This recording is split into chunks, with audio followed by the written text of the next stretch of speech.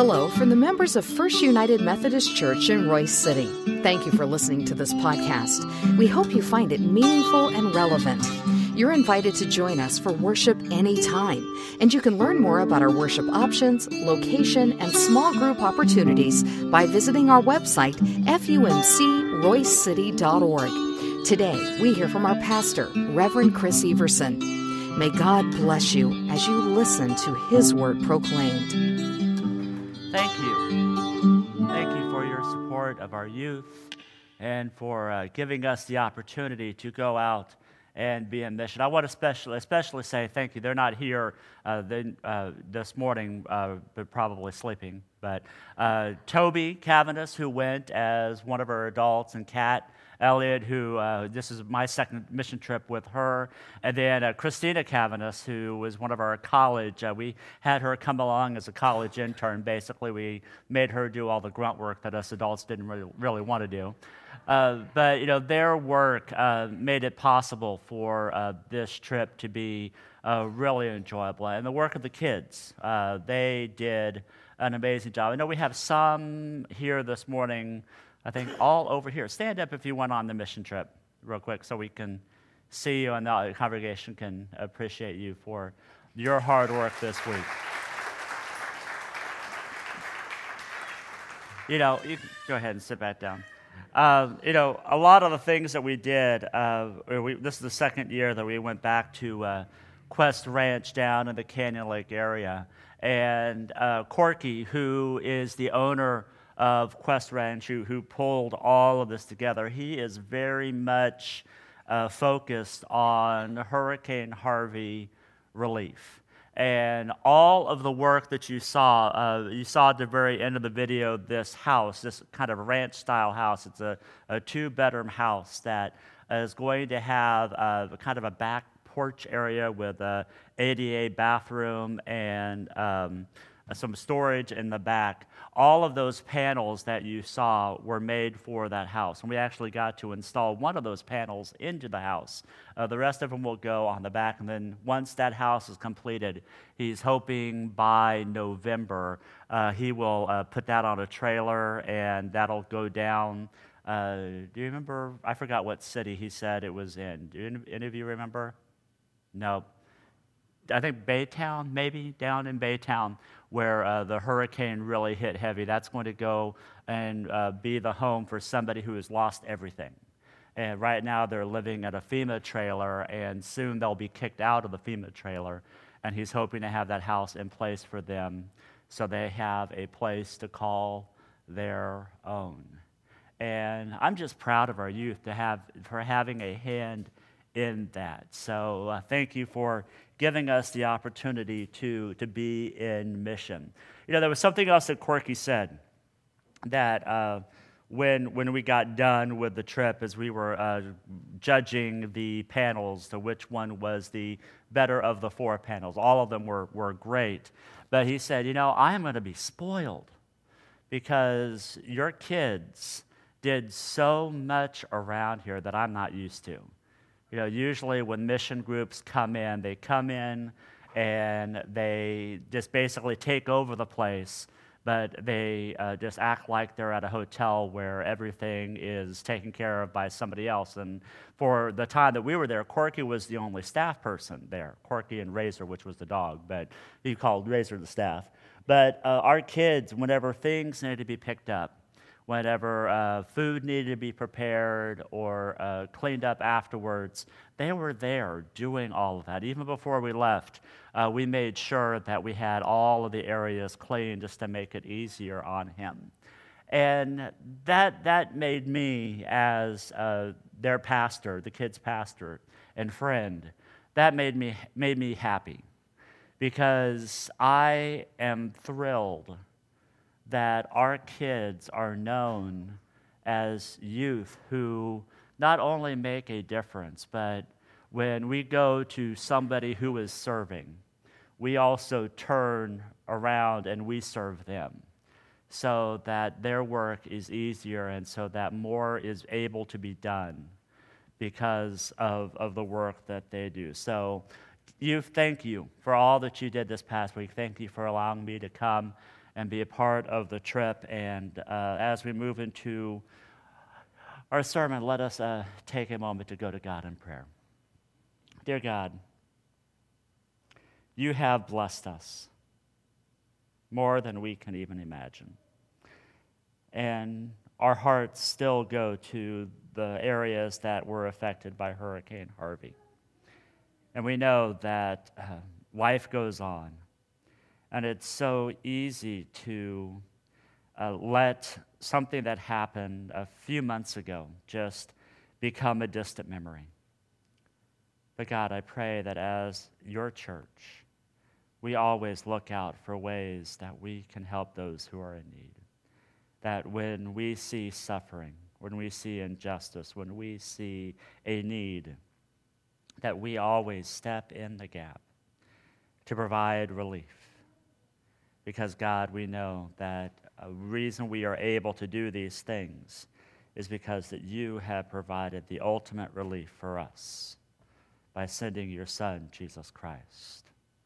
So, Lord, as we gather, we pray that you let the words of my mouth and the meditation of each heart here be pleasing in your sight, O Lord, my strength and my Redeemer. Amen. I tell you, not only trying to pull together a sermon while you're on mission trip is difficult, but when you decide to do lectionary preaching, you sometimes come up with a passage that you go, why in the world is this passage here? Or why is this particular passage placed as something to remember? If you're here last week, you remember we started this series called Healing Hands. And as we sent out the youth group to do our mission, we are reminded that Jesus sends each and every one of us out. Each and every one of us out to make a difference. You know, we have our mission to make disciples of Jesus Christ, to transform the world. And we do that by being welcoming, by telling people you belong here. We worship together, we serve with heart, and we grow in our faith. We pick up right after that passage where the disciples have gone out, they have made themselves known through the people, but they've also made themselves known to those who are higher up. And as they made themselves known, it didn't sit well with the powers that be. So I invite you to follow along in our passage this morning as it comes from Mark chapter 6, verses 13 through 16. Hear the word of the Lord. Herod the king heard about these things, because the name of Jesus had become well known. Some were saying, John the Baptist had been raised from the dead, and this is why miraculous powers are at work through him. Others were saying, he is Elijah. And still others were saying, he is a prophet like one of the ancient prophets. But when Herod heard these rumors, he said, John, whom I beheaded, has been raised to life. The word of God for the people of God. Thanks be to God. Imagine, if you will, someone with incredible power that is able to shake the foundations of the earth. Imagine, if you will, someone who, if their name is just mentioned, it causes leaders to tremble. Imagine, if you will, someone who is so powerful that those who follow this person is also known to bring fear and trembling to those who are oppressive, to those who are in need, to those who just are trying to take over the world. I think that's where we were in this scripture this morning, is that while Herod knew that he could push down those who were causing good things to happen around him, and causing his power to seep out, to not have that influence that he as king wanted.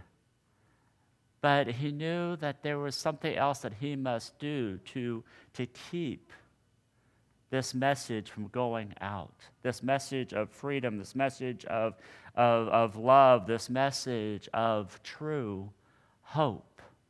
See, this part of Scripture is considered kind of a flashback.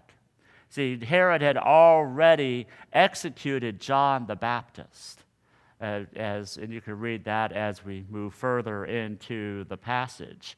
So he was wondering, how in the world can all of this stuff happen? Because I stomped out the biggest pain I had in my kingship by John the Baptist. But then Jesus comes along. And Jesus comes along and he ignites a new fire. He ignites a new power that enables his disciples to do even greater things because of the power of Christ in them. One of the things I wanted to help hopefully teach our youth as we were on mission trip is highlighted on the shirts that we have from our trip. See, John Wesley knew that the power of God was so great in those who called themselves Methodist, that there were 3 rules that they lived by. And those 3 rules helped make them known in their communities. And I hope and pray that these 3 rules help us be known in our community today. The first one of those rules is a very simple rule: to do no harm. When we do no harm, we take care to make sure that what we do, the actions that we take, don't harm others. I shared with the youth this passage, the one that I live by, from 1 Corinthians chapter 10, verse 23, where Paul writes, everything is permitted, but everything isn't beneficial. See, everything is permitted. We can do anything that we want to do, but not everything that we do can be beneficial to us. Paul continues, everything is permitted, but everything doesn't build others up. See, it's important to remember that we are in control of our actions, and while we can do anything, if we aren't about the business of building up our neighbors, then the tasks that we do, the things that we do, the things that we say, they can do harm. They can do things that could tear down one another. They can do things that destroys community. They can do things that can destroy who we are deep inside. It was so funny as we were working along the way. There was a moment where Ellie, she reminded me of this passage as I shared some sarcasm with one of the adults on the trip. And she looked at me and says, Pastor Chris, everything is permissible, but not everything is beneficial. I was like, darn it. But yet that made me glad because she heard those words and she took them inside of her and she made sure that I remembered that sometimes we can do things that can tear down others when God calls us to build each other up. The second rule helps build on this do no harm, but it's an easy one. It says to do good. My friends, it's easy sometimes to do no harm, but sometimes it's hard to do good. We know that there are things that we can avoid to hurt others, but we know that sometimes that we avoid to do something good that could help build someone up because it may be an inconvenience to us. It may be something that might make us go out of our way for someone else, or it may place us in a position where we may be looked down upon by others, even though we know that we have to do something beneficial for someone else. Jesus put it this way in Matthew chapter 5, verses 43 through 45. He said, "You have heard it was said, you must love your neighbor and hate your enemy.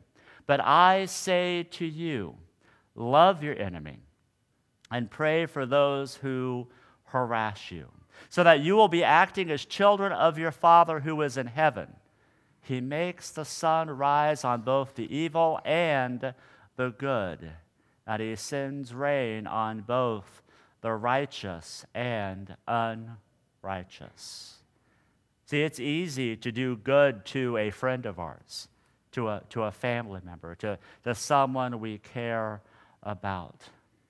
But when it comes time to bless someone who curses you, when it comes time to bless someone who wants to tear you down, it becomes even harder. But there's also another time where doing good is also hard. It's when we come across someone we don't even know. When it comes to sharing something that we have with someone who is in need. I failed at this yesterday. Yesterday, as Tracy and I were shopping at Walmart, a woman came up asking for $1 to use the bus. And as I walked away, I said, "I'm sorry, I don't have any cash on me," knowing full well that I had $1 that I could have easily given her to go on the bus. Now, we start to clarify that in our own minds and make us feel better by saying, well, we really don't know if she was going to use that $1 for a bus.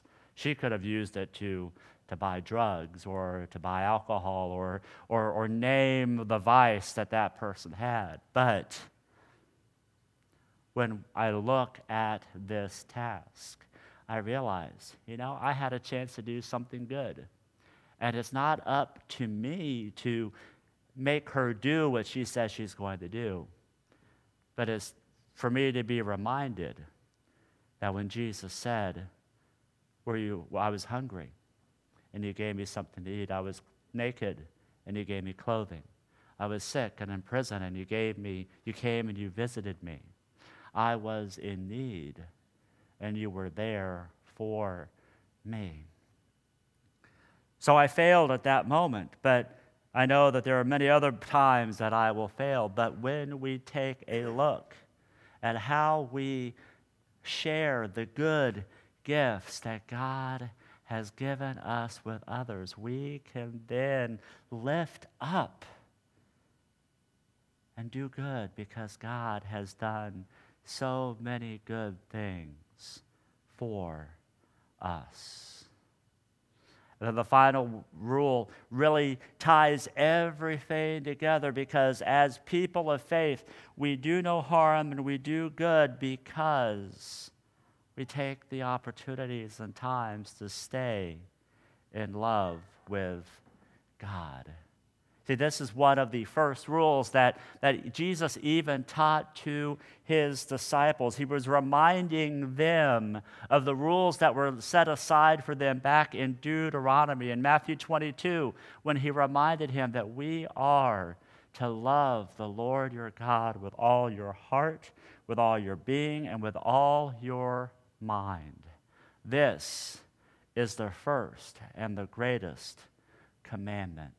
See, once we gather a hold of this commandment and we find ways to continue to be connected, as we find ways to continue to love God and to understand what he is calling us to do, then we can do no harm. Then we can do good in the world around us. So my question for this morning is, how are we to be known in our communities? How are we to be known at home, at work? Will we be like Herod? Will we be jealous because of the power that somebody else is holding over us? Will we be worried about somebody else coming and usurping what we have? Will we be power hungry, thinking that we can become the most powerful person in our streams of influence? Or will we be like Jesus? Will we be like those that he has identified, that he has sent out to love boldly, to proclaim the good news in ways that give life and life abundantly? Will we be known because we took time to do no harm, to do good, and to stay in love with God? Let us pray. Oh God, as we give thanks for the way that we are able to do the work that you have called us to do, not to go out and rescue people, to say that we are the great saviors so that we have power and we have influence, but so that we can go out and serve just like you have served, so that we may go out so that we can give life as you have given life. I thank you for the many opportunities that we have as your church to be in ministry to those around us. I thank you for the opportunity for our youth and for our children and for our adults to make a difference, because you have made a difference in us. That guide us and lead us in this place, so that as we leave, the hours that we spend away from this place are full of your love and grace. And we pray this in Jesus' name. Amen.